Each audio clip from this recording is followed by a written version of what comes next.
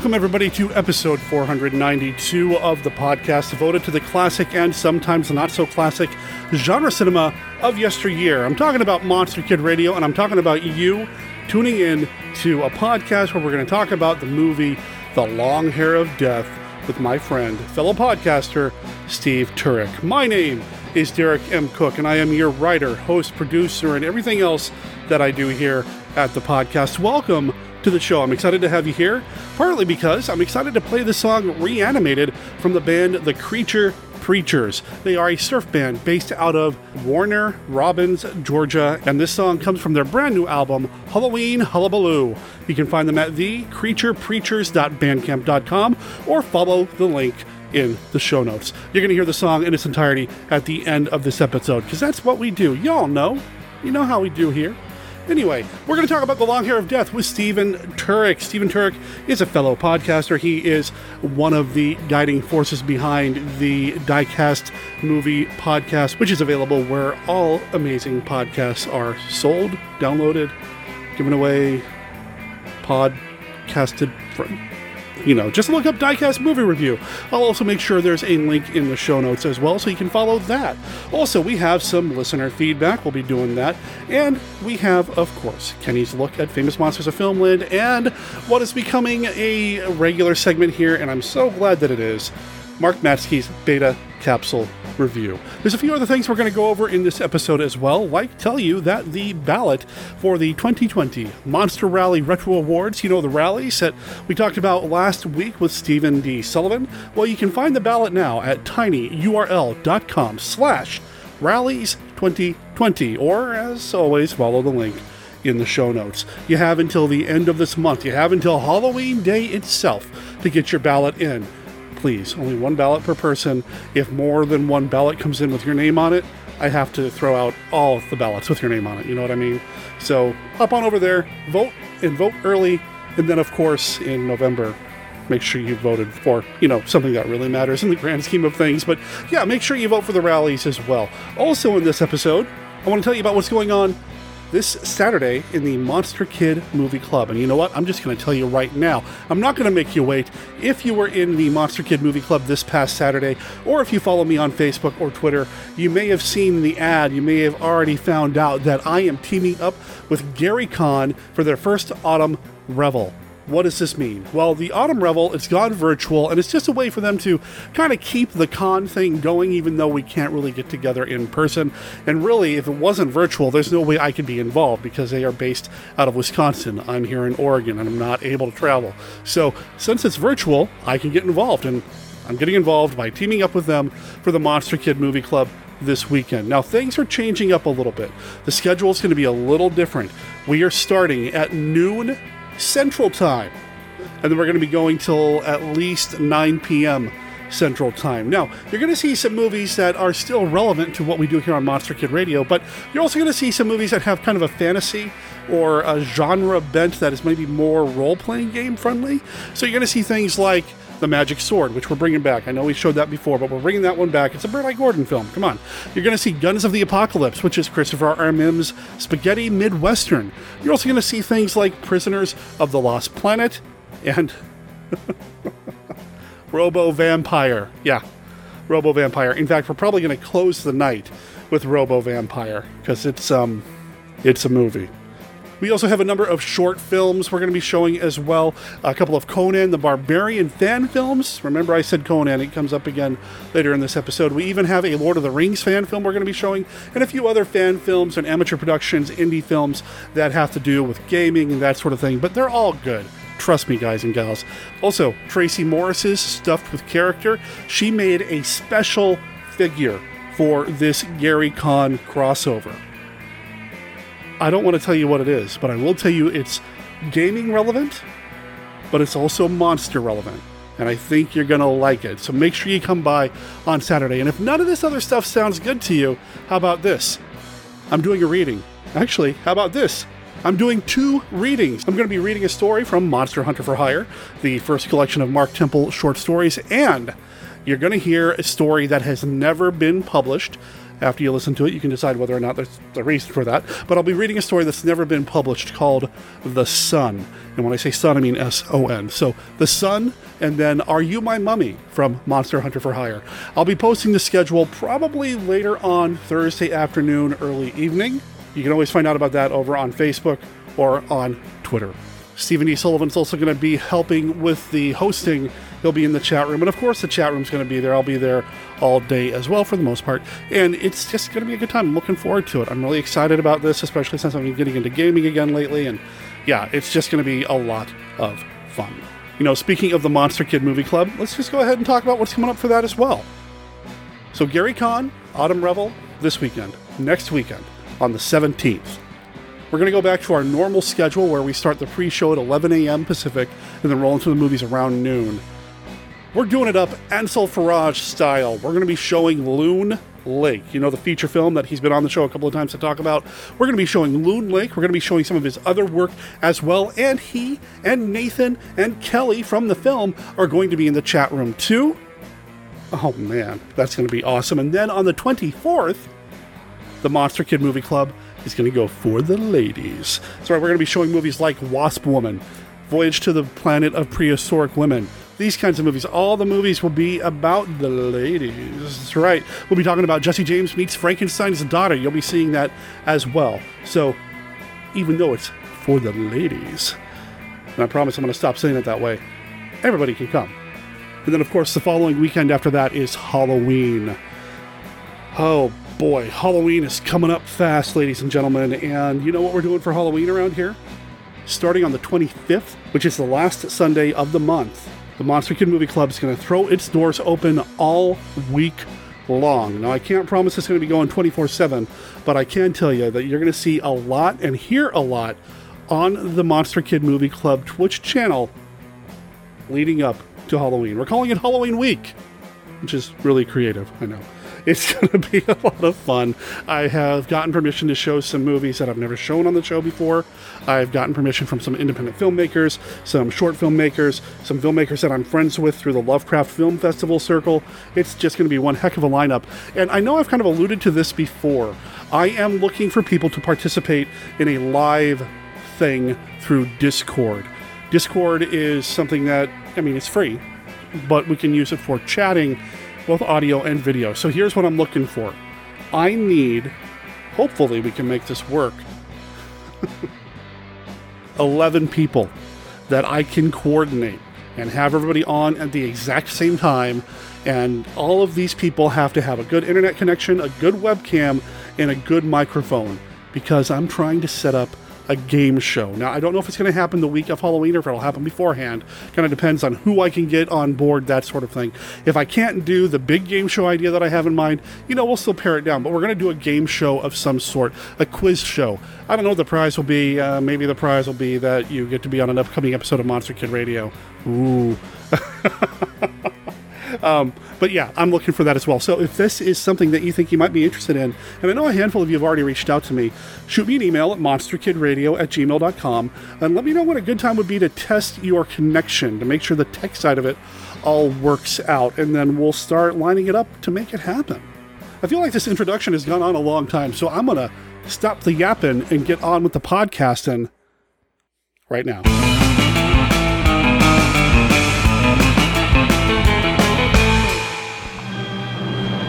Creatures from the grave.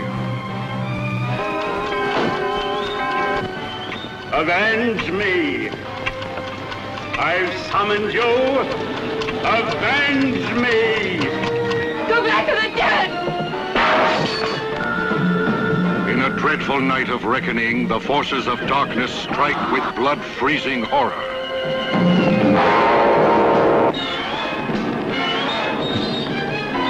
You're here. A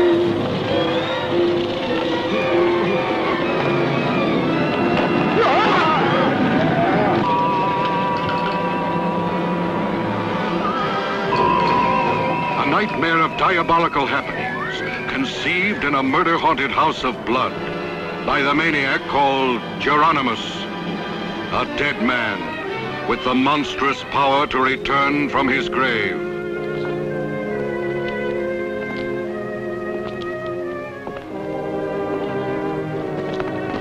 tell you it was my father.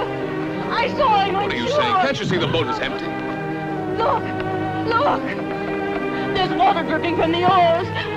A bone-chilling shocker, inspired by Edgar Allan Poe.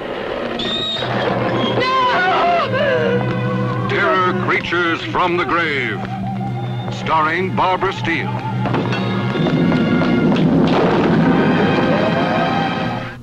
Hello, I'm Robert Kelly. If that name doesn't sound familiar to you, don't worry, it shouldn't. I'm not famous or noteworthy, just a guy who loves giant monster movies and wants to share his love. On my upcoming podcast, Record All Monsters, I'll be doing just that, with my friends, family, and sometimes some special guests who know more about it than I do. So join us on Record All Monsters. You might not learn anything, but we'll have a good time. Maybe.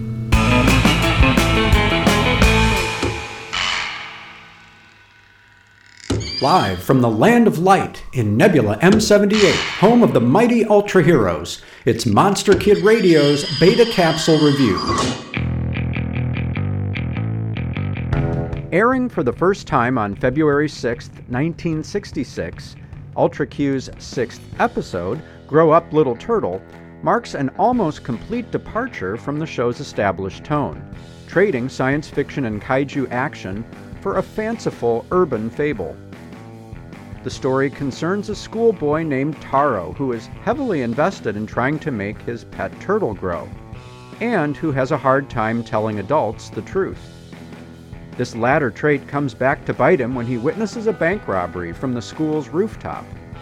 His teacher refuses to believe him and sends Taro and his turtle home.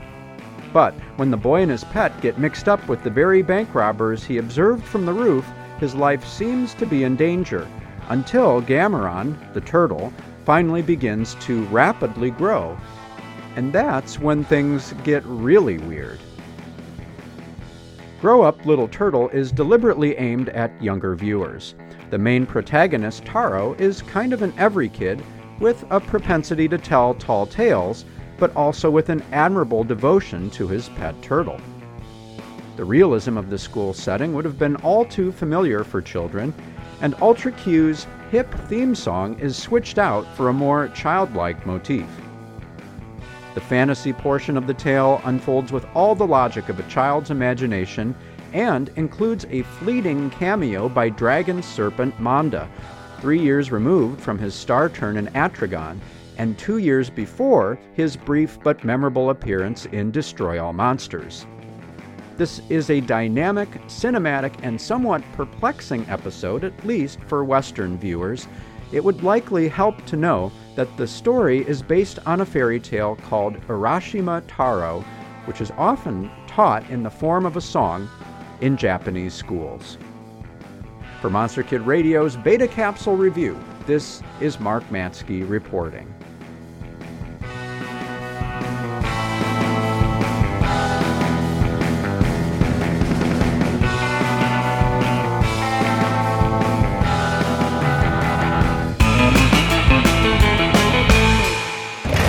Don't look. Shield your eyes. For on the day you look upon them, you will surely die. House of the Gorgon. Why don't you let us alone? Get back on your train and leave us alone! There have been rumors circling around, mysterious happenings at night, strange noises emanating from the dark. Leave Karlstadt. Leave now and never come back. Stay away from them. They mean you great harm. Starring Caroline Munro as the Baroness. What was the sinister secret she hid beneath her dark spectacles? Martine Beswick as her sister Uriel, malevolent and evil. You would sacrifice all that we've done merely to quench your innate desire for violence. What if I did? Veronica Carlson as Anna. The one woman in the village of Karlstadt willing to stand against these angels of death. I can fight you. We can fight you. Christopher Neame as Llewellyn, a man of faith, locked in mortal combat with overwhelming evil. If we leave them alone, maybe they'll leave us alone. Also starring Joshua Kennedy as the mysterious Dr. Pritchard. And introducing Georgina Dugdale, Gooey Films' latest star discovery, the Gorgon's most beautiful victim. See all of this and more when you visit the House of the Gorgon. Cast you out! Every unclean spirit, every satanic power, in the name and by the power of our Lord Jesus Christ!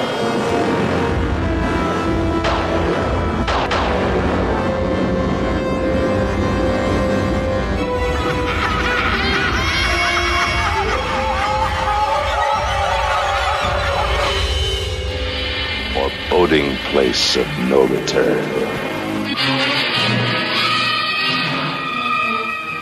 Hercules in the haunted world.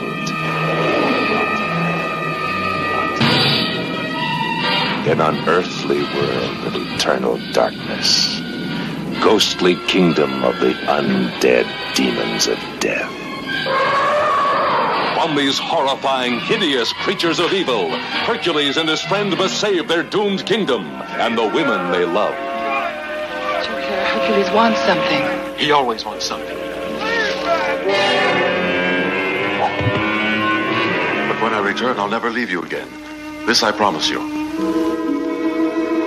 Hercules and Theseus battle treacherous, monstrous forces of evil in the forbidden depths of the haunted underworld. Of stone you are made, and by stone you shall be destroyed!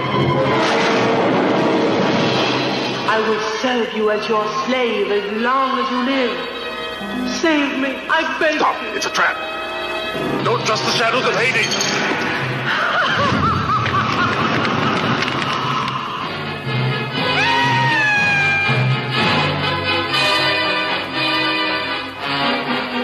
Nefarious, fiendish Lyco, mastermind of terror, must be destroyed. Reg Park as the heroic Hercules in the haunted world.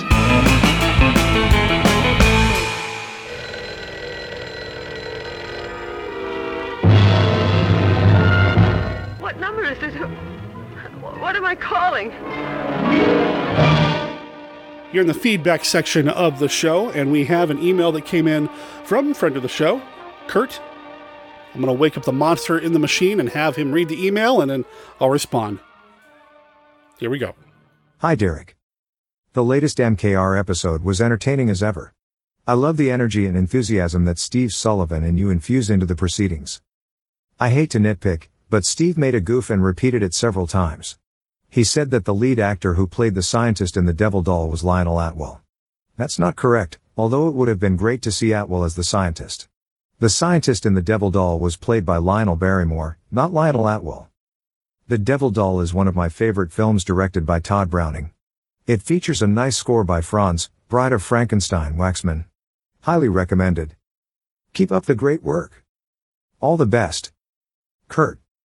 Yeah, so Steve and I talked about that both privately, and then I think it came up publicly on Facebook as well. It wasn't just him. I know that he kept saying the wrong Lionel, but then I did the edit, so it's also on me for not catching it as well. We know which Lionel was in The Devil Doll. I did make sure it's correct on the ballot for the rallies over at tinyurl.com/rallies2020. It is Lionel Atwill. Lionel Barrymore, different dude. Did some other cool stuff, but yeah. And you know what? I just screwed it up again right now. It's Barrymore that's in the freaking movie. Oh man, you know what? The ballot's correct. And Kurt, you're correct. Thank you for writing in. And you know, every time I watch The Devil Doll, and I watch it, maybe once a year, sometimes because I forgot that I watched it, but then as soon as I started up, I remember that I did watch it and that I really liked it. I don't know why Todd Browning didn't get credited for his direction on the movie. Todd Browning doesn't get enough credit for things that he did outside of Dracula. And I know a lot of times people have some pretty polarizing views regarding Todd Browning's effectiveness as a director of Dracula, but he did so much more. I mean, his work with Lon Chaney Sr. is amazing. And then, of course, movies like The Devil Doll shows that he knows what he's doing. And you're absolutely right. The score, Franz Waxman, you don't have a lot of Franz Waxman in the monster movie category. He did Bride of Frankenstein, of course, and a few other things here and there. But, I mean, Franz Waxman, it's good stuff. Kurt, thank you for writing in, man. You can call and leave a voicemail for Monster Kid Radio at 503-810-5MKR. That's 503-810-5657. Or you can send an email to the podcast. monsterkidradio@gmail.com is the email address. That's monsterkidradio@gmail.com.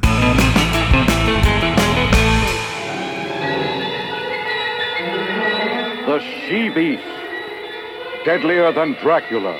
Wilder than the werewolf. More frightening than Frankenstein. Another victim of a strange revenge. Wreaked on the innocent from beyond the grave. Hurling a town into a terrifying struggle against the powers of darkness. The witch Verdella, known to be dead for centuries, comes to blood-chilling life before disbelieving eyes, unleashing all manner of monstrous evil in the town in which she was supposed to have breathed her last. Christopher Lee and Burt Eklund star in Anthony Schaffer's internationally award-winning fable of the ancient gods, The Wicker Man, the most controversial film of the decade. All right then, anybody. Phallic symbol. The phallic symbol. That is correct. It is venerated in religions such as ours as symbolizing the generative force in nature. Could I have a word with you, please, miss? Certainly. Yes. Open your desk and take out your exercise books. Everywhere I go on this island, it seems to me I find degeneracy. There is brawling in bars, there is indecency in public places. And there is corruption of the young, and now I see it all stems from here. It stems from the filth taught here in this very schoolroom. Paganism, human sacrifice, The Wicker Man. Oh my God! Christ! At the Meadowbrook Cinema. Hello there, Monster Kid Radio heads. This is Kenny with a look at famous monsters of filmland.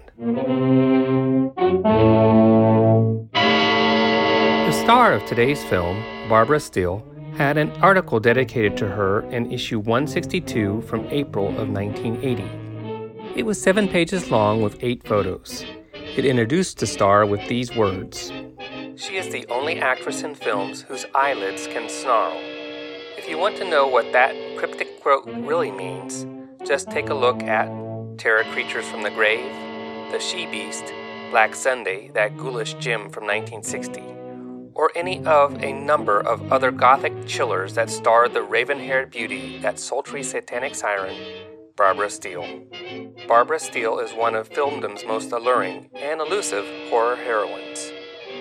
Paradoxically, she can capture your heart and freeze it while portraying the most vile vampires, the most ghastly ghost, the most wicked witch. Has any other female fiend been able to match this accomplishment? Cinematically speaking, Barbara Steele is to men what Christopher Lee is to women.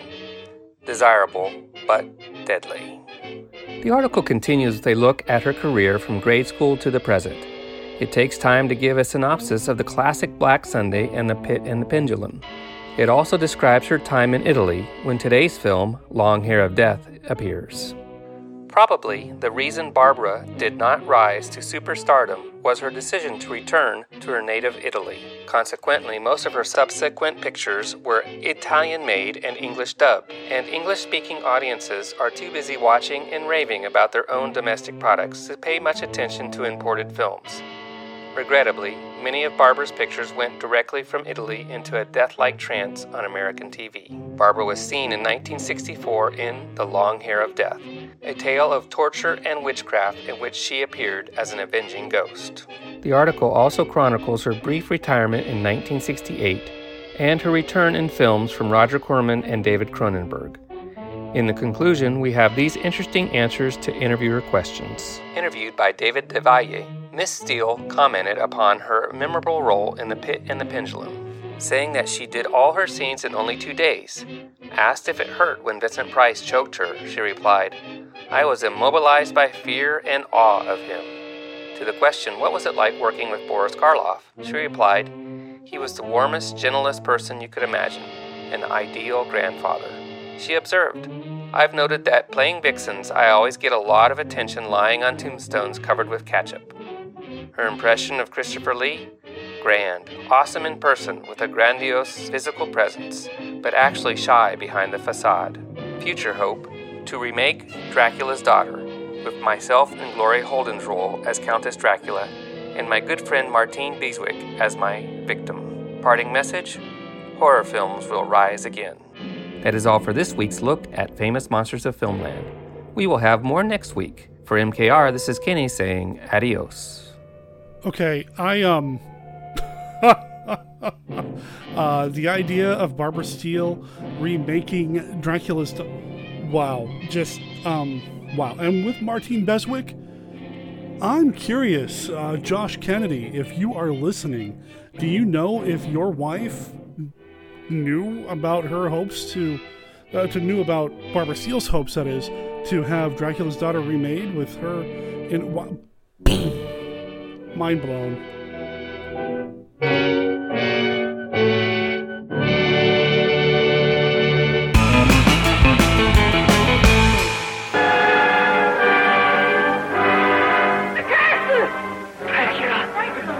He's come back.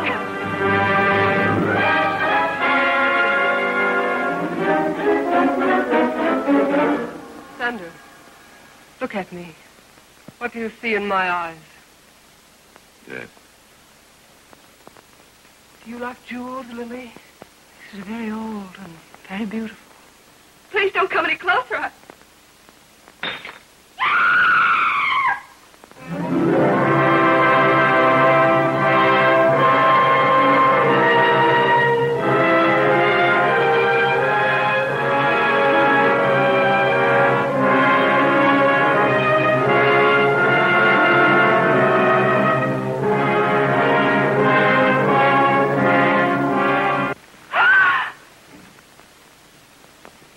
Is weak, Dr. Goss. Growing weaker. All your skill can't help her now. She's under a spell that can be broken only by me. Or death. I am Dracula's daughter.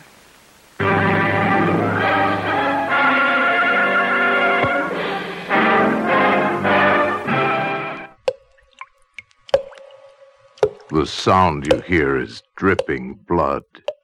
This is the start of Black Sunday. Black Sunday comes but once every 100 years. On that day, the undead demons of hell rise to unleash an orgy of evil on the world. From Nikolaj Gogol's great classic, American International Pictures presents Black Sunday, the most frightening motion picture you have ever seen. She was murdered 500 years ago. There in the barren waste that was her cemetery, they nailed the mask of Satan to her face. Not since Dracula stalked the earth has there been such an unspeakable day and night as Black Sunday.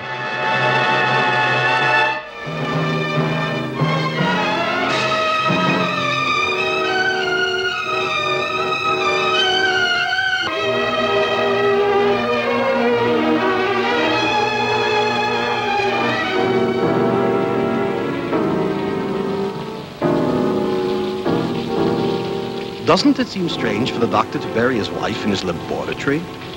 Yes, but you must admit the good doctor's a little strange himself, isn't he? The good doctor is more than a little strange. he's a lot loony.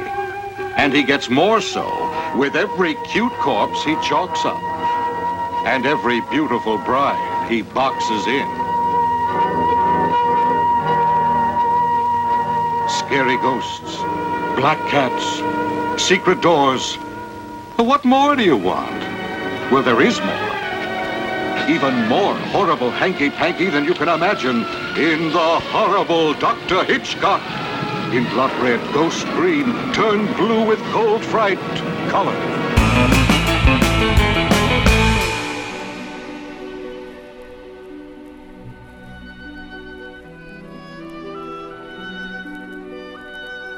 This is Count Dracula, and I'm here to offer you a friendly warning. Derek and his guests often get excited, and occasionally this results in revealing key plot points of the movies they're discussing. You know how the children of the night, monster kids, can get sometimes. So consider yourself warned, and don't come begging to me to kill them for their transgressions afterward. I have more pressing issues to take care of, like that pesky Van Helsing. You know, we really only have one last living connection to classic horror these days. A classic scream queen who is still with us, that I've had an opportunity to meet a few times and interview and all that. And you may have even met her at a convention yourself. I'm talking about Barbara Steele. Although I probably should have said we were talking about Steve Turek because that's this week's guest. Steve, how you doing, man? I'm doing great. And yeah, Barbara Steele is definitely the selling point for this movie. Barbara Steele's great. You know, she is just amazing to watch. I cannot get over her eyes. There's just something about her that is just draws you in. And that's ultimately what drew me into this movie when you brought it up. Should we talk a little bit about the history of why or the explanation as to how this movie came up for us? As usual, I think our last few movies, The Cave of the Living Dead and The Octopus, are movies that you and I both had not seen prior to doing this review. I forgot about The Octopus. That movie's great. The Octopus. Still one of the best transformation scenes that I've seen in film. It's in the top 10 for me because it's just how they pulled it off. Top 5, man. It's so good. Go back to one of Derek's earlier podcasts. You can hear The Octopus, and it's definitely a thumbs up from both of us. You know, if you want to hear more things about it, it's back there in Derek's back catalog with like 8,000 other episodes. Actually, what was it? It's like 490 something. I don't know when it's coming out. Yeah, it'll be 490 something. 490 something. But yeah, so those two movies were movies that we did. They were sight unseen picks, you know? Maybe we should call what we do here, Steve, when I have you on, like the Sight Unseen series continues with a movie that neither Steve nor Derek have watched before. One of these days, we're both bound to stumble upon a movie, and we're both going to be going like, why? Oh. There's a reason why we've never seen this one before, yeah. But, you know, I think so far we've had good success. The good part about it is that neither one of us are an expert on this film, though I'm sure there are going to be experts with this particular type of film that we're going to be talking about, where the other two, I think, were way more lesser known than this one. Yeah, I think we've been pretty lucky, and it's mostly because of you, because you're the one that really ultimately picked the titles. You're the one that recommended Cave of the Living Dead. You're the one that recommended The Octopus. And during our conversations, I think you're the one that mentioned this title when we were trying to come up with something, among a handful of others, but this is the one that came up, and we're talking about The Long Hair of Death. The Long Hair of Death. Our story takes place at the end of the 15th century, a time when the powers of darkness were at their strongest, and man lived in fear of the unknown. A time when witch-burning was a common occurrence, a public spectacle. The Long Hair of Death, a film that will chill your spine and keep you gripped in your seat as you watch one of the most incredible stories of all time unfold before your eyes. You will see how the curse of a dying witch comes true as a village is ravaged by the plague and a man is hounded by his conscience and driven to commit one foul murder after another as he tries to satisfy his warped ambition.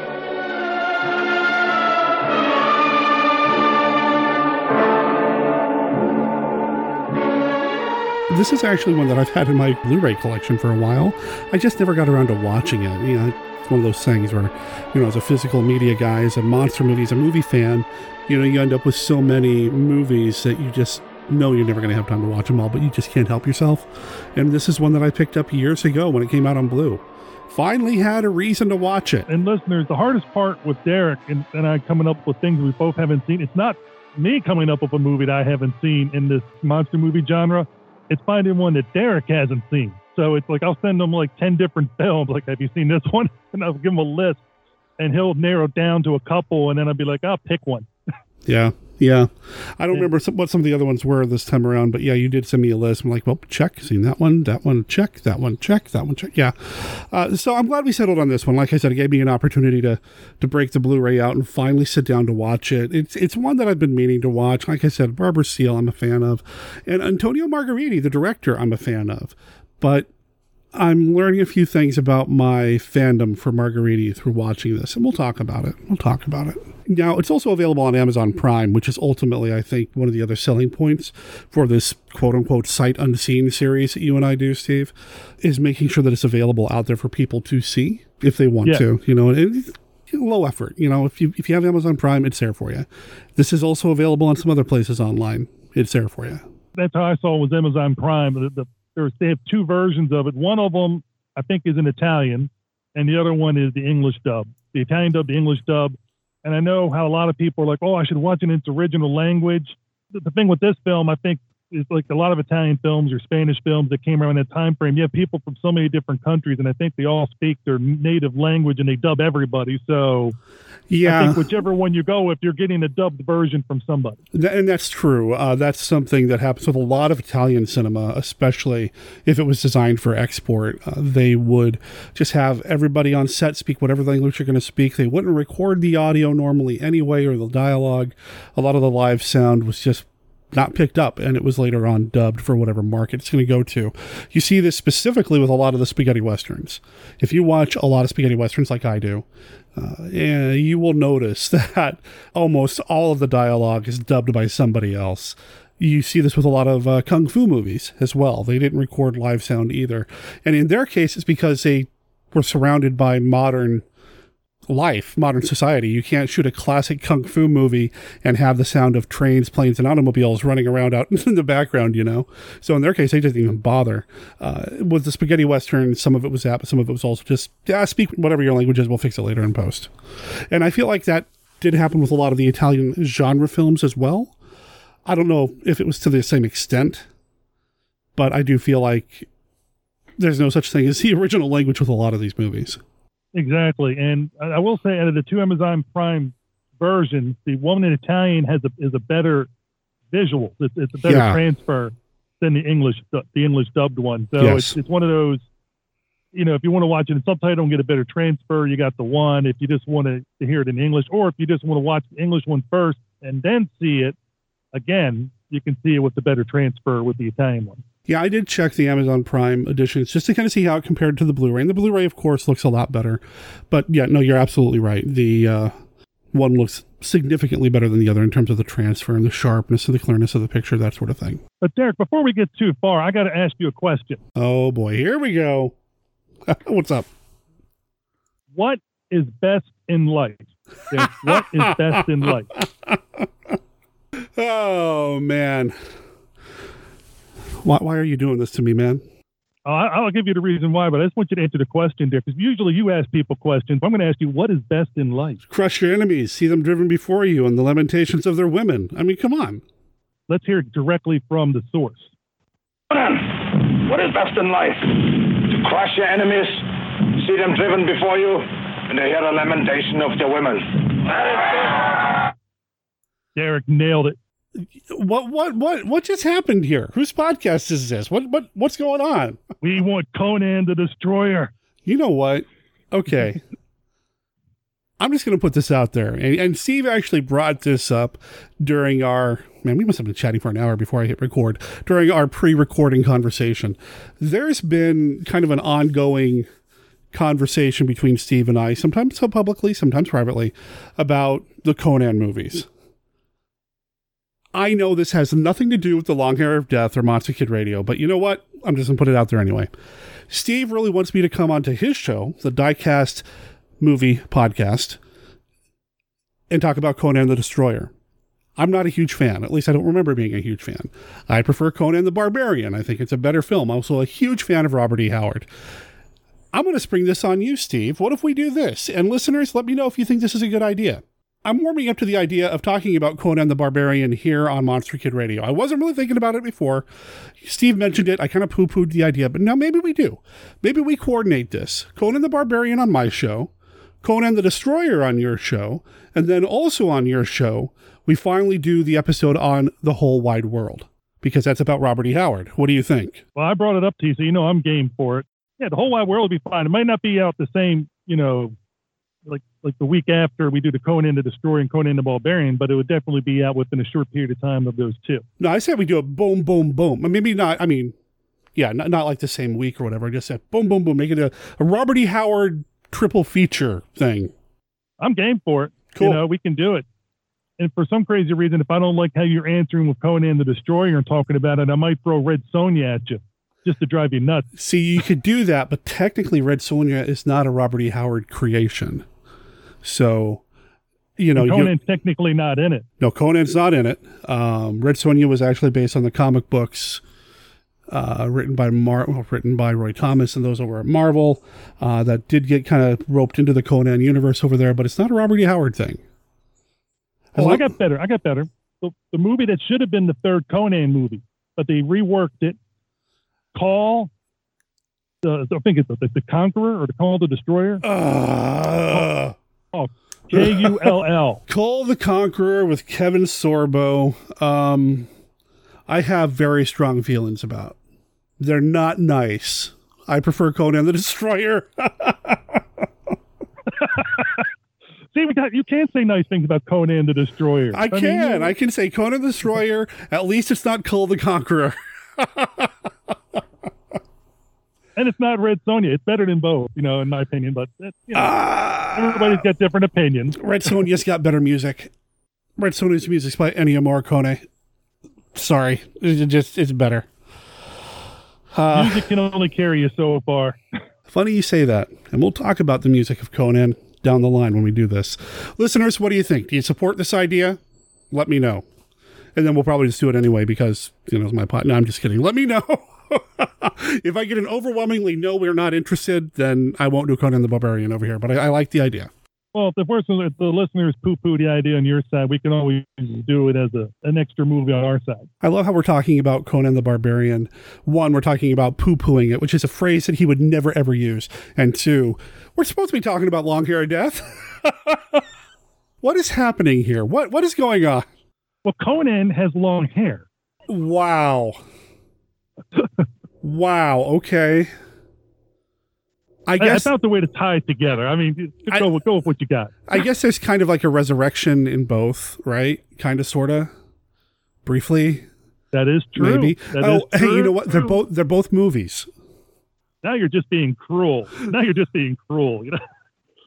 It's a movie. I mean, Conan the Barbarian is an experience. They both have great scores. I really like the music of Long Hair of Death. Not for the same reasons, but I really like it. That's one of the more interesting things. This movie was very polarizing to me when watching it, the different parts. Yeah, the tone shifts quite a bit. And I recently watched a video over on a YouTube channel.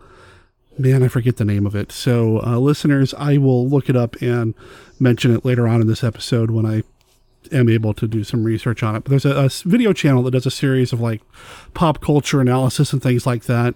And this particular episode talked about the rules of horror and how Scream got it wrong. There's that bit in Scream where it's like, these are the rules of horror. And this video is kind of like, well, yeah, that's good for slashers, but not for zombie movies or science fiction horror or for gothic horror or whatever. And it really kind of sunk in for me what technically makes up a gothic horror film. And this movie, really exemplifies a lot of that in terms of its setting and these frustrated desires and things like that. And that really is on display here. it's uncomfortable to watch sometimes. But that's really here. And those were the parts where I was a little like, oh, I don't know, man. Yeah, I will say the atmosphere of it, the gothic nature, was definitely on the plus side. I liked it that it was in black and white. Yes. I think that really served it to help the movie. Oh, Barbara Steele, as always, is amazing. And when she gives you that certain look, you know you're going to die soon. You know, so the acting was fine or great, depending on which actor we're talking about. The script or the editing, I'm not sure which part without having seen the script, because sometimes it was edited really weirdly. Like it would just jump and it would take you a little bit to catch up to what's going on. So there was some interesting editing choices. But that first, to be honest with the listeners, the first half hour was very hard for me to watch. And that's because I used to work on the college campus and special police officer. And I have a very low tolerance for sexual assault. And there was a lot of sexual assaults going on that first half hour. It made it uncomfortable to watch. And I made it through it. And the last hour of the movie was a lot better. But that first half hour was tough. And I mean, everybody's different. I know you could say it's a product of its time and that kind of stuff, but I'm watching it in 2020. And from my past experiences, it made it a little tougher for me. And everybody's going to be coming in with their different thresholds and how they can handle certain things. And I think that, to be honest, that's where I stand with that first part of the film. I don't think it's a controversial or hot take to say we don't like sexual assault. I think that's kind of a given. And really, I understand the placement of this in the film.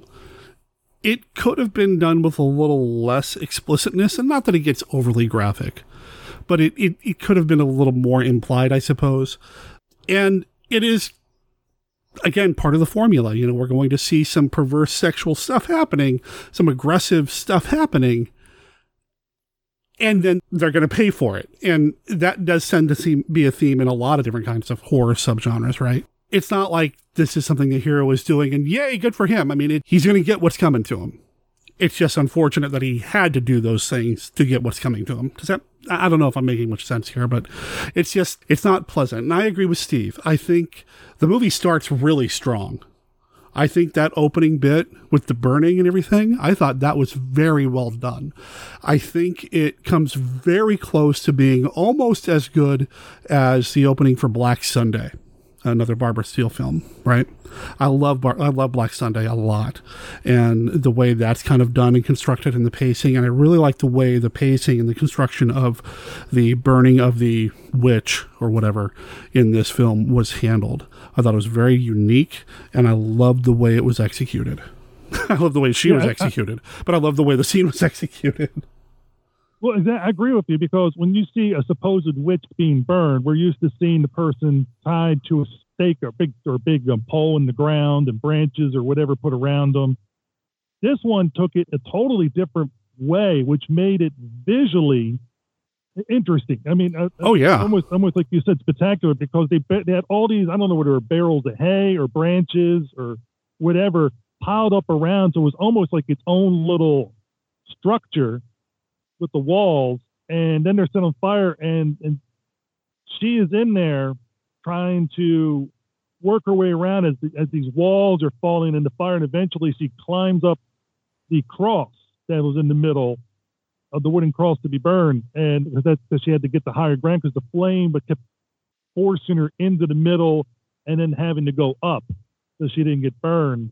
And then, of course, as all people do, she lays down the curse with her dying breath on the family that did her wrong. And as we find out, she was burned for something that she did not do, which happened so many times back, because this is set in the 1490s time frame of history. So a lot of times, women were not given any rights or whatever, but the man says, especially a count or a baron says, you did this wrong, boom, you're pretty much a goner. I was pleasantly surprised, because I really felt like they were not going to have her admit to being whatever it was she was supposedly supposed to be.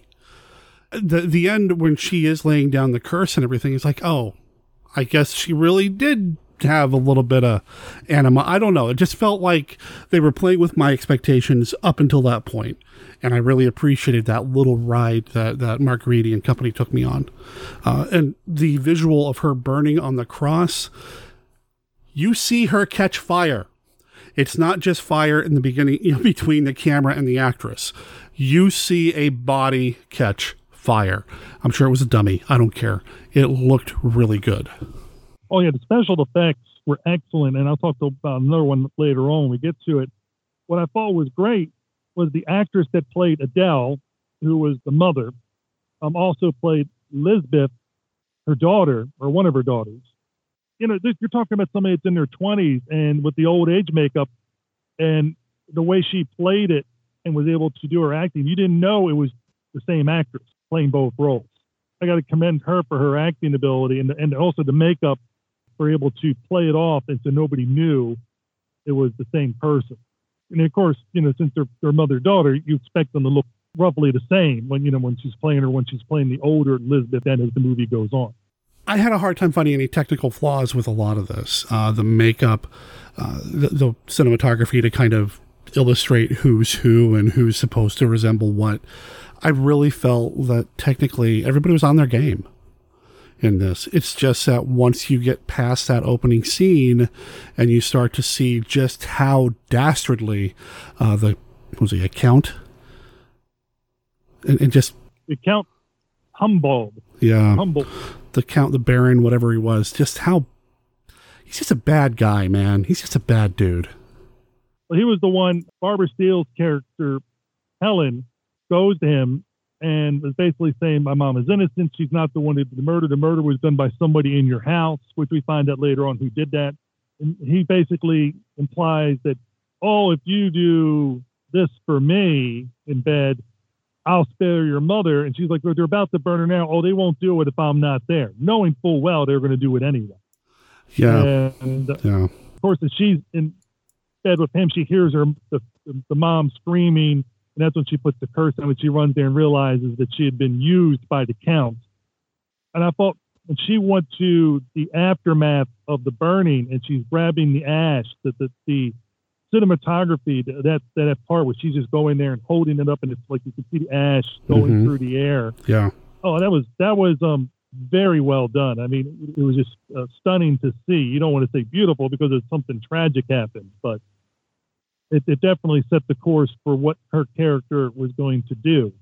And I thought it was interesting, but what happened to her character, I wasn't expecting that twist. Which one? I feel like there were a couple of things that kind of came out of that. It happens early in the film, so I don't think we're spoiling the movie in this part because it's early, where Helen gets killed by the Count. Yeah. I was just like, wow, they just offed Barbara Steele's character rather early on, and I'm like, how's this going to play out? And when I saw that happen, I was like, we have another She-Beast situation here where Barbara Steele showed up on set for a day. No, it's not that. She's later in the film too, but yeah, I was really kind of surprised by that too.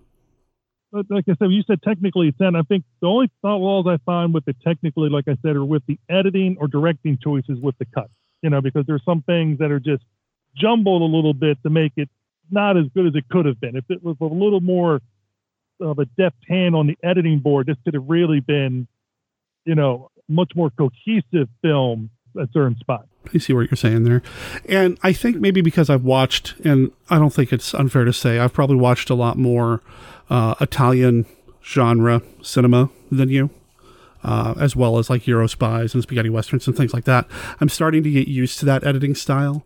And I don't know if it's a stylistic choice or a result of the function of cutting things a certain way so that they can be played around the world with different edits and cuts and dialogues and dubs or whatever. But I'm getting a little bit more adjusted to that. So maybe that's why I didn't pick up on it as distractingly as you did. But I think it's a valid point. I think it's a very valid point. I'm a big fan of Italian spaghetti westerns. So it's... Oh, yeah, so you know. Yeah. So, but it doesn't mean I don't point it out. It's one of those things. I mean, I was able to understand what was going on and stuff like that, but you just wanted either a scene a little more fleshed out or a little bit of a transfer from scene to scene. Okay. Like I said, I think it's totally valid. I think you're absolutely right. It just didn't affect me as much, but now that you're pointing it out, I totally get it. I totally get what you're saying. I agree with you, Steve, about this point. Maybe not about Conan the Destroyer, but I agree with you about this. Now, I got to say, Humboldt, who's the Count's son, George Artisan, plays him. I don't know if that's his real name or what it is. I think he's Italian, so he might have a different name. And that might have been the name they put on the poster. He was good at playing bad. Oh, man, I hated him. And I think George Artisan was actually his quote-unquote real name. Or I guess Giorgio would be his real name. But, George Artisan. George was the name that he used for was the name that was used for most of his work. And, I've seen him in a lot of Euro spy films. I've seen him in spaghetti westerns. He was in Hercules and the Haunted World. So I've seen him a lot. This is probably one of the performances where I hated him the most. It's like, dude, I cannot wait for you to get yours.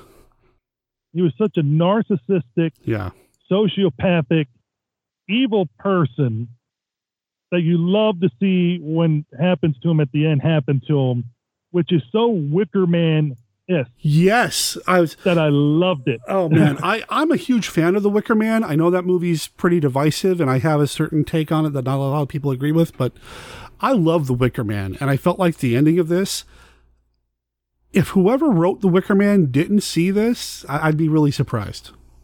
That would be interesting to see the history of it all. And, of course, I'm assuming you're talking about the Christopher Lee The Wicker Man and not the Nicolas Cage The Wicker Man. Why you got to do this to me, man? Just because we want clarity. I'm used to working with young people on my podcast, and, you say the one, they're thinking, they go with the one that's the most recent, and they're like, oh, you really like that? No, I'm talking about the other one with Christopher Lee. And that's one of my biggest problems with remakes. If I can go on I'm going to go on a tangent here. One of the biggest problems that I have with any remake, whether it's an adaptation of a previously done story that's well loved or a remake of something else, my biggest issue is that it dilutes the shared popular culture. Like back in the day when I was doing Mail Order Zombie and I was bringing up Dawn of the Dead, I always had to clarify, no, not the one with the fast zombies. You can't have that shared conversation anymore without putting in a bunch of clarifiers and all that. And that's my biggest issue with remakes, is that it dilutes that. It divides us. It doesn't bring us together. That's my problem. So Nick Cage, you deserve what happened to you with the bees and the Wicker Man. Moving on. Well said, sir. Well said. And I really like The Wicker Man, and I actually came to that one late. And you know what? I'm probably going to talk about it here on the show at some point. I know it's 70s. I don't care. That movie is effective, and one of my favorite Christopher Lee performances. It's in my top 3 of his performances, and it's one of my favorite films, and it's just... Really? Huh. Oh, yeah. It holds up for the test of time, and not only do I like it, but Ben, my oldest son, likes it too. Wow. It's just really, really good. I mean, how it goes forward. Of course, none of this has to do... Well, it actually does have to do with the long-haired death because of the similar ending. Yeah, the ending is pretty similar. The way the visuals are kind of constructed and what happens to a character is very similar. And I picked up on that right away the first time, just recently watched this. But as I'm doing a little bit of digging online to see what other people thought of the movie, that sort of thing, other people pointed it out too. So it wasn't just, us saying, hey, we like this movie, maybe it's in there. It's pretty obvious. And how they filmed it and did it was great. The eye acting was just awesome. Like I said, George did such a great job playing Kurt, and you just wanted to see him get it. As you said, he was so vile. The character, you wanted him to go down. Yeah. And I'm glad it happened. I mean, it's that payoff for this guy who does all these terrible, terrible things. We've already talked a little bit about it earlier and probably don't need to go into it again too much, but he does some despicable things. He deserves what's coming to him. This movie has so many elements of a revenge film that I think gives this movie its power, because there are some long stretches that I really struggled with. The ending, the last half hour. Oh, man. Is just gold. It's just gold. Also, like you talked about special effects or things, when Barbara Steele comes back as Mary. Oh, man. I loved how they did those effects. Mm-hmm. When her character is coming back, the makeup and the whatever they did, it just worked so well. Just an image that just stays with you long after the film. Yeah, when I think about this movie, I think about those moments. I think about so when I'm thinking about this movie in the future too, I'm going to think about the beginning sequence with the burning. I'm going to think about the Wicker Man-esque ending, and I'm going to think about that resurrection, that scene. It was so good. And you have to give the scriptwriter and the director credit, because the burning in the beginning and the burning at the end bookend the movie. It ties it all together. It's a gothic sandwich. I mean, it's fire, gothic, oh no, fire, and it's great. The storytelling here, very well done. I'm a huge fan of the director. I like Antonio Margheriti a lot, and I'm sure part of it had to do with him. He did do some uncredited work on the screenplay, but a few other people were involved as well. And you know what? The more that I'm talking about this, I was ready to say at the beginning of all this, I find myself really liking Margheriti's science fiction better than this other stuff. But the more I talk about this, no, I don't know if that's true. I love his sci-fi, but I think I'm loving his gothic stuff just as much. Now that we're kind of talking about it. Yeah, well, I try not to compare. When somebody does two different genres, it's hard to compare the two. I mean, you can compare the directing style and other things that the director does, but when you go from one genre to another, it is so tough to compare them. So I try not to do that myself. I try to look at the film, and this film is very well done, except for the problem I brought up already. And I can't blame him for the director for the parts that were written. And again, back in 1960s when this came out, 1964, I believe, that was probably not as big of an issue as it is, as we said, nowadays. But even then, it was handled, I mean, it was considered vile in that movie. So it's like, it wasn't like they were portraying in any way positive. It was considered very much a negative all the way through it. But I do like, not the middle, like more like the second half, so just after the middle, maybe like the last 2/5 of the movie, where you start to wonder who knows what and who's playing who with all the characters. There's a lot of mystery going on here. Who's in on it, who's really doing. Yeah, no, you're absolutely right. So many people, like, are they in on it? They're not in on it. Kurt's paranoia as to who knows what and doesn't know what. Mary egging him on to do these different things before they reveal, you know, who's dead, who's alive. It's almost like a murder mystery mixed in with gothic horror, mixed in with ghost story, all thrown together. So it keeps you as the viewer wondering what's going on. And like you said, that very opening scene and then that last 2/5 of the movie are really, really, really strong.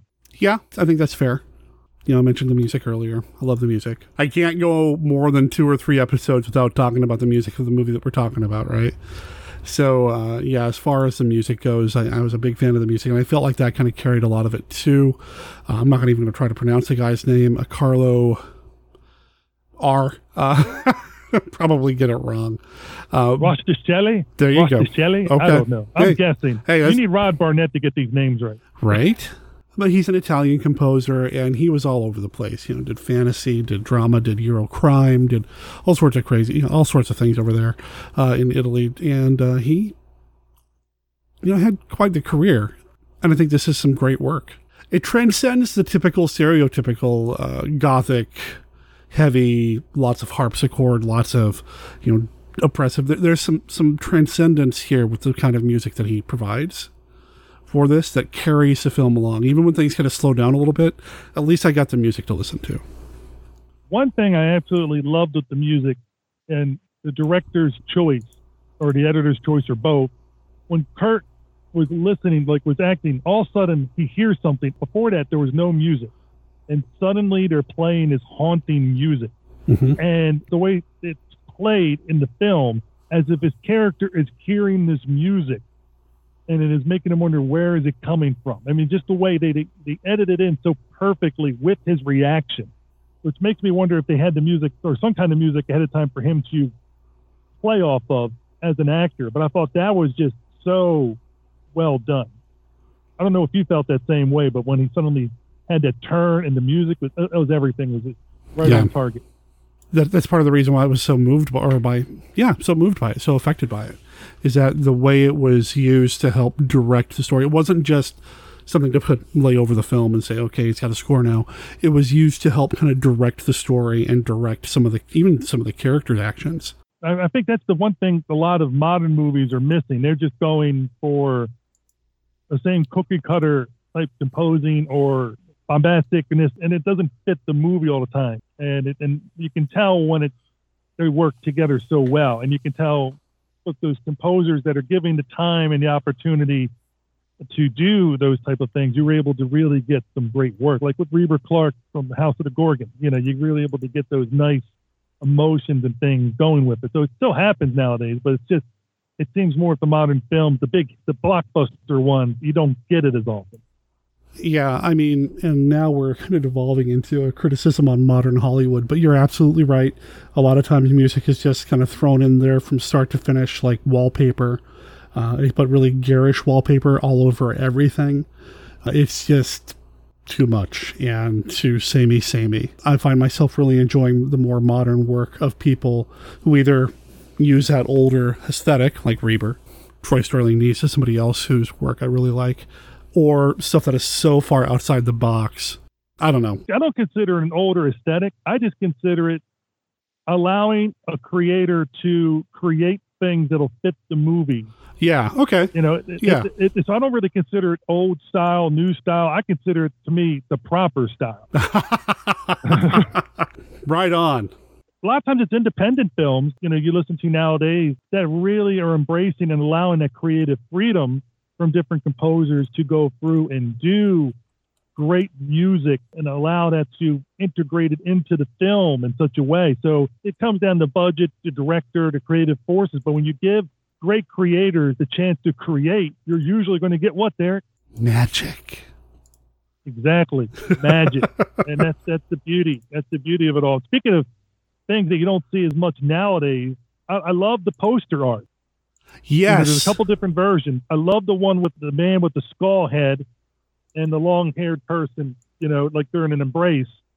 And so many posters nowadays, like they all look the same. Mm-hmm. But again, the blockbusters thing, because it's like, oh, that's what they want. That's what marketing wants or whatever. And I like it when you see posters that take that style and utilize it and make things nicer, that fit with the movie, that tell a story on its own. That's what's missing, still. And again, if you have a movie that you're spending $200 million on, how much is it costing you really to have somebody come up with awesome artwork? It's like nothing compared to your budget. Yeah, I mean, all the modern day posters, various shades of blue and teal and orange. Something's obviously a Photoshop job, which, I do a lot of Photoshop work, and I get that. All the movie poster artwork that I redesigned for MKR, it's all done on Photoshop. But there's just something texturally different about original artwork showing up in a poster like that. It's actually used to promote the movie as opposed to reinforcing the movie. I don't know how you would really describe it or describe the difference, except, it's painted, it's hand-drawn. I love that image of the long blonde-haired woman caressing the man with the skull. That is such an icon. To me, it would be an iconic image if more people knew about this movie. You and I remember the days when we would go to, because you used to work at one, a video store. Mm-hmm. How many times was it the cover art of the DVD or the videotape that drew you in? It's like, oh, I'm going to get this because the cover art was so good. Or you see the posters on the wall when you go to the movie theater, which is its whole point. You see that, you're like, that poster is just so intriguing. And then it makes you want to see it selling the film. And when you look at great poster art like this one, or from It's a Mad, Mad, Mad, Mad World, or other movies, you can see the soul in the artwork from the artist creating it, and it's the soul of the movie speaking to you. When you're photoshopping something that's been done 50 or 60 times, it's lost that uniqueness, that creative force, that soul, which it might have had when it originally came out, when it first hit you, because it was new, it was fresh. And instead of letting people come up with something new each time, it's like, oh, let's just do a redo of a redo of a redo. And then eventually it's, what's the point? It's like the cover art means nothing. But of course, nowadays, the cover art, the poster art doesn't sell the movie like it did back in the days of the 60s, 50s, 70s, whatever, pick any decade, from the 80s earlier. It was like when the 2000s started, pretty much, where that shifted. That's just the sad thing that's missing there, is that creative force. And that's why I love looking at this poster art, and it just draws you in. The way we consume or decide what movies to watch now is a little different because of how they're presented to us, whether it's streaming or whatever the YouTube thumbnail looks like or whatever. So it's, you don't have the opportunity maybe for some of this, but the poster art for this one, I'm going to flat out say it. I love this, and I think it's one of my favorite Italian movie posters. And I like a lot of Italian movie posters, but this is one of my favorites. I really love the image here. Just there's a story being told here. There is a story being told in the poster. Does it necessarily match the movie? Well, maybe. But there's a story being told in this poster, and I want this on my wall. Oh, yeah. I mean, this is something I would love to have. I mean, the other movie I mentioned, you know, it's a Mad, Mad, Mad, Mad World. I love that original poster art. Mm-hmm. And there's so many other films. You're just able to see it. I'm looking right now at Trinity movie, you know, the sequel to the Trinity movie poster. Oh, yeah. I got that hanging up in my wall. Oh, you know, nice.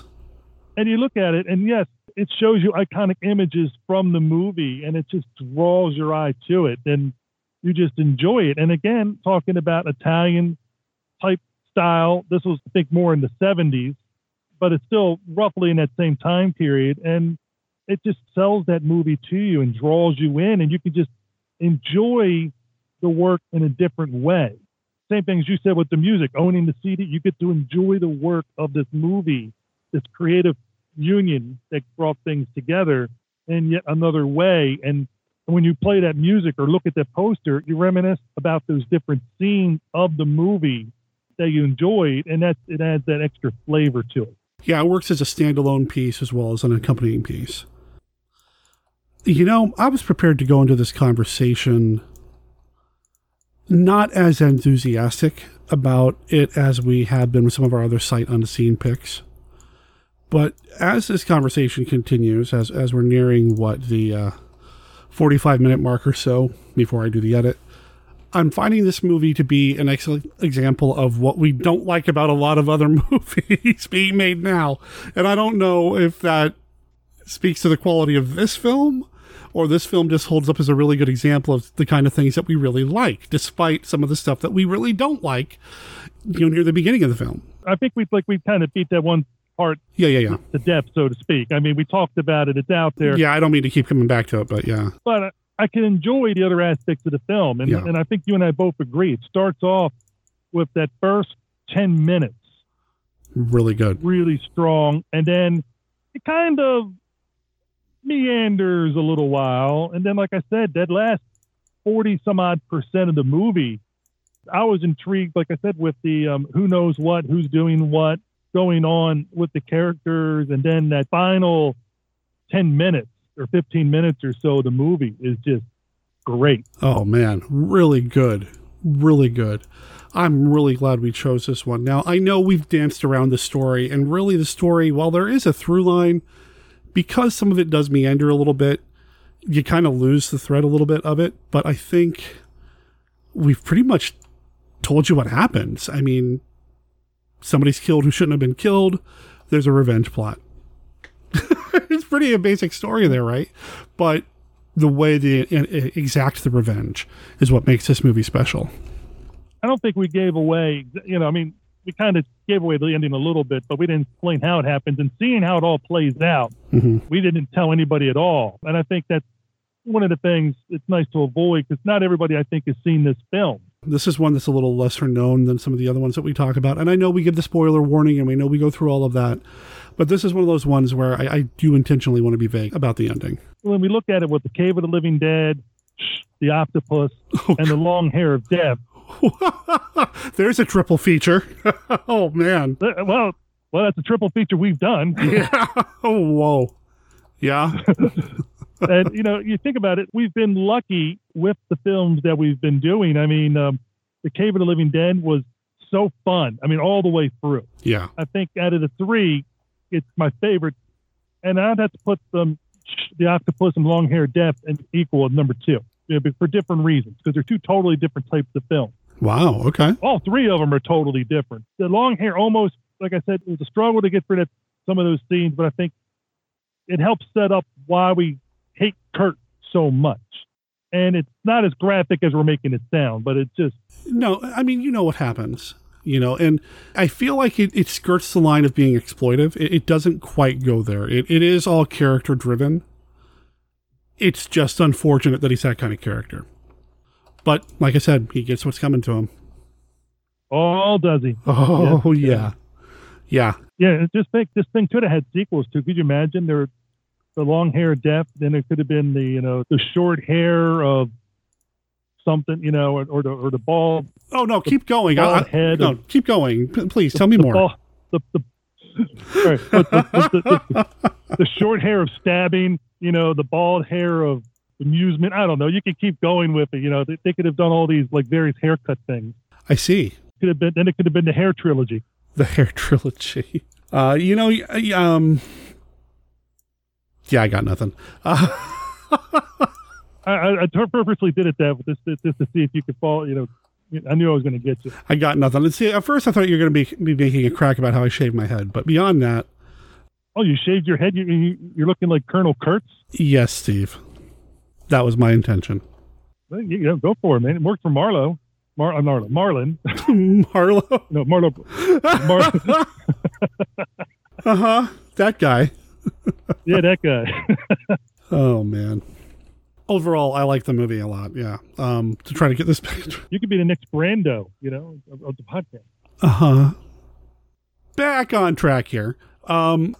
Overall, I'm glad we watched it. But those three films I mentioned, what order would you put them in? Oh, I'm with you. Cave of the Living Dead is great. That's my favorite that we've done so far. And I would put this and together. Not as a double feature, because they're totally different. But in terms of like enjoyment level, I think this movie's got some really great scenes in it. I think the transformation scene and the octopus really makes that movie transcend most of the movies of that type. But I really enjoyed Cave of the Living Dead a lot. That one's just awesome. That was pure gold. Yeah, it was. In fact, recently there's been that Facebook challenge thing where people are supposed to put an image of a movie that they really liked or whatever. No explanation. And I noticed that you put Cave of the Living Dead in that mix. Yeah, but unlike other people, I actually explained why. Yeah, Steve doesn't follow the rules, but Well, if you don't put why, some things, how they affect you, it's kind of just an image or it's just a poster or whatever. It doesn't really tell anything. And I think part of the reason is how it did touch you. And also when I did the comic book one where I put images up and you weren't supposed to give an explanation, one guy just thought I was joking about the certain things I picked because I didn't put any explanation. He's like, oh, he's just playing them. And so I was like, oh, the heck with this. That's it. I'm just going to explain why so I don't get this stuff people saying, oh, he's just saying that because he's saying it. There are reasons why I pick certain things. One of those being Steve doesn't like to follow the rules. I totally understand. Well, if you don't like the rules, make them, change them, make them your own. Oh, okay.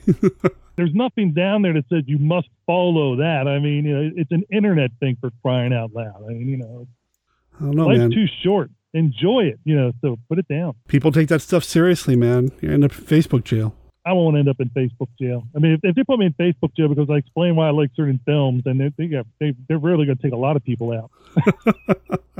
Will this movie end up on one of those lists or whatever if it comes up again? What, my 10 movies? No. Yeah, I don't think it would turn up for me either. Some of it, I think, with movies and the way we watch them and perceive them, which has changed a lot, is everybody used to be able to see them in the theater. It was a group experience. And when you see the film the way it was intended to be seen in a group setting, it is going to alter the way you feel about that experience forever, for the rest of your life. I mean, or it could be that you just saw it with somebody like I've seen films with my dad or my mom or my brothers, and that changes the experience. I've seen films with my children, and you talk about it afterwards. Like what'd you like about the film? The same thing with these films. You and I didn't watch them together, but then we get to talk about them afterwards, which changes it from an experience of being, okay, I saw it on Amazon Prime, I was by myself, but no, I'm going to be, you and I get to talk about it. And as you said during our conversations about this movie, we both talked about things that we didn't care for as much and the things that we did care for much. And if you put them on a scale, the things that we liked way outbalance the things that we didn't like in the overall, if you add them up. Yeah. And stuff like that. And I think, sometimes when you have that opportunity to talk with somebody else and now has that shared experience.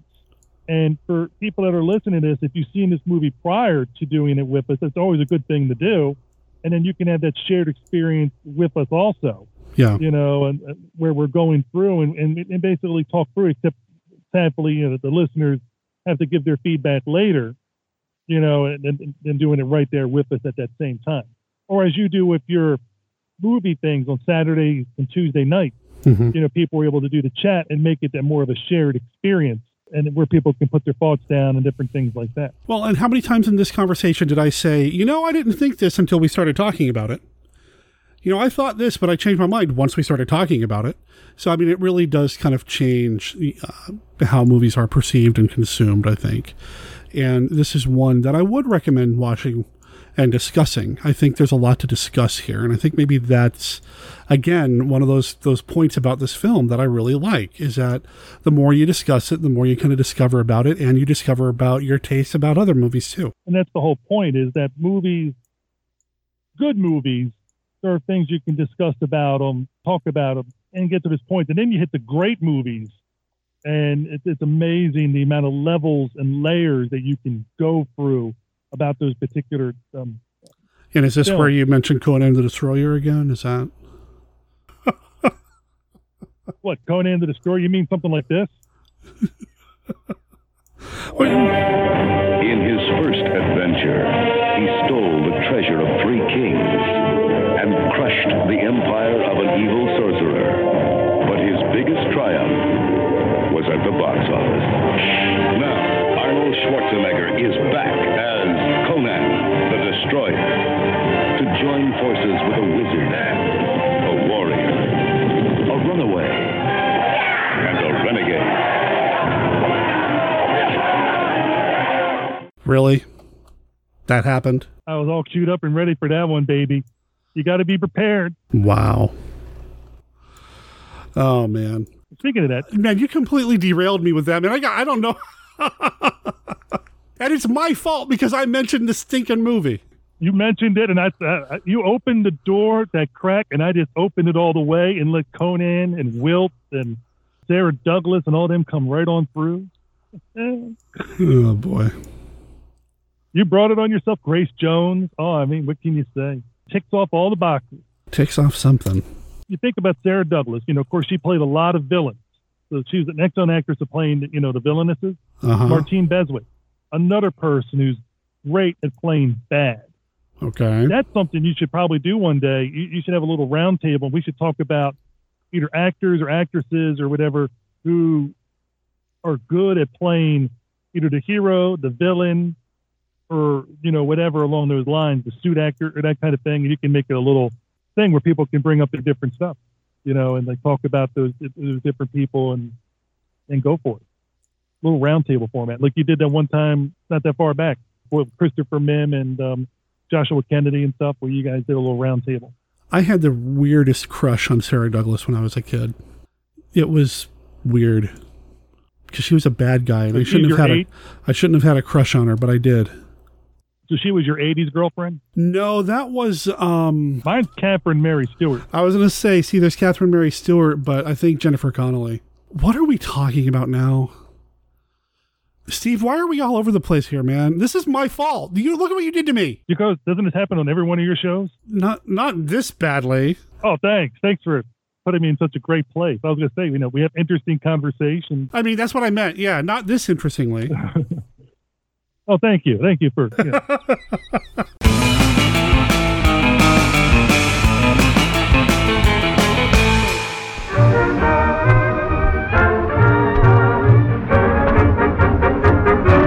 It is time for the executive producer roll call. These are people who have supported Monster Kid Radio by becoming a patron over at Monster Kid Radio's Patreon page, patreon.com/Monster Kid Radio.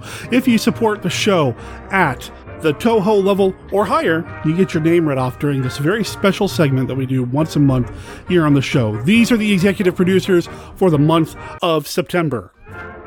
The United Nations of Horror, Chris Staggs, Anthony Wendell, Timothy Forbes, Andrew Campbell, the Mabuse Cast, Ted Roddy, Tom Gerganis, James Moore, Don Evans, Jerry Green, Curtis, T. McKay, Dwayne and Jen Watson, Alistair Hughes, Stephen Turek, Karen Joan Kahotik, Tammy Anschutz, Paul Curtis, Jonathan Agarella, Charles Babbage, Terry Mount, Bayou Hunter, Jeff Owens, Mitch Gonzalez, Justin Jallo, Steve Sullivan, Tracy and Scott Morris, and, of course, Kenny.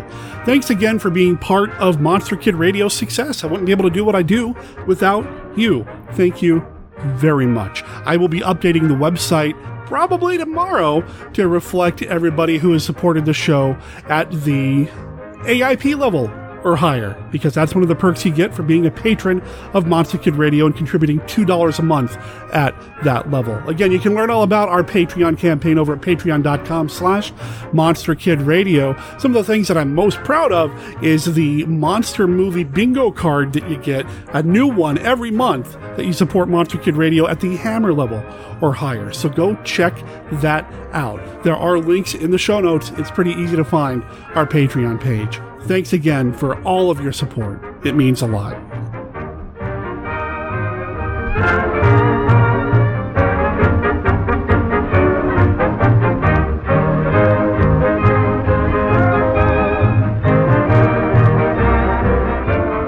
That brings us to the end of this episode of Monster Kid Radio. Thanks for sticking around and being with me as we talked about the long hair of death.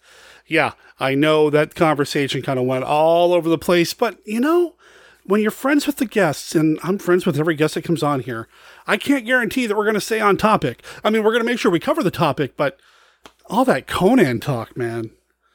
Whew.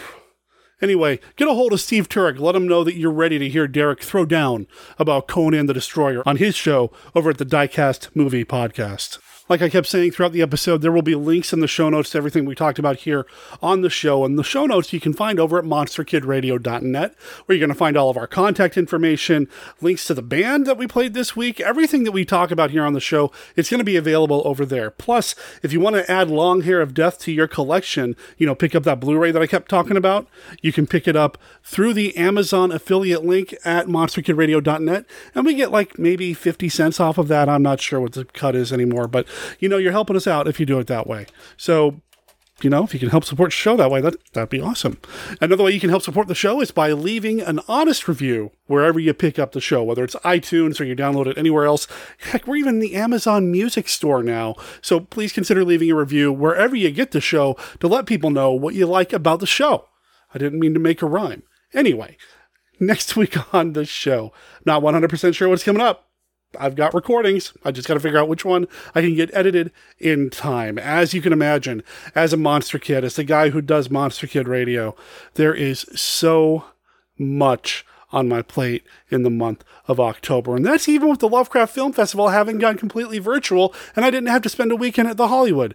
Scratch that. I didn't get to spend a weekend at the Hollywood Theater. Man, I really wish I could have. I wish that the world was in a better place, but you know what? We're doing what we can. That's why I do the podcast. That's why I do the stream over on Twitch. That's why I do everything that I do, is because I just want to make sure that Halloween is special for me. If it's special for you too because of what I'm doing, that's just gravy. You know what I'm saying? So I really appreciate everybody just kind of being part of the Monster Kid Radio collective community, being a Monster Kid Radio head. We really need to come up with something that sticks. If you have any ideas, let me know. Our contact information, like I said, is on our website, as well as links to our Facebook page, our Facebook group, and our Twitter. You can find us there, and our Patreon, which I just mentioned a moment ago. You can find that over on our website as well. And if you want to read along with me during the reading I'm doing this weekend with the Monster Kid Movie Club crossover with the Gary Con Autumn Revel, I'll make sure there's an Amazon affiliate link for you to pick up your own copy of Monster Hunter for Hire. It's available as an ebook and as an Undead Tree edition. That means it's print. You can pick up a print edition, but you can pick it up either way. It's available. Thanks to everybody who helped to make this episode what it was, including Kenny and Mark, and of course, Steve Turek. Really appreciate everybody's participation in this week's episode. I can't wait to see who I'm going to have on the show next week. Until then, remember that Monster Kid Radio is a registered service mark of Monster Kid Radio, LLC. All original content of Monster Kid Radio by Monster Kid Radio, LLC is licensed under... I always get it wrong now. Why am I getting it wrong? You know, I've been saying this for 7 years. You'd think I'd be able to get this right.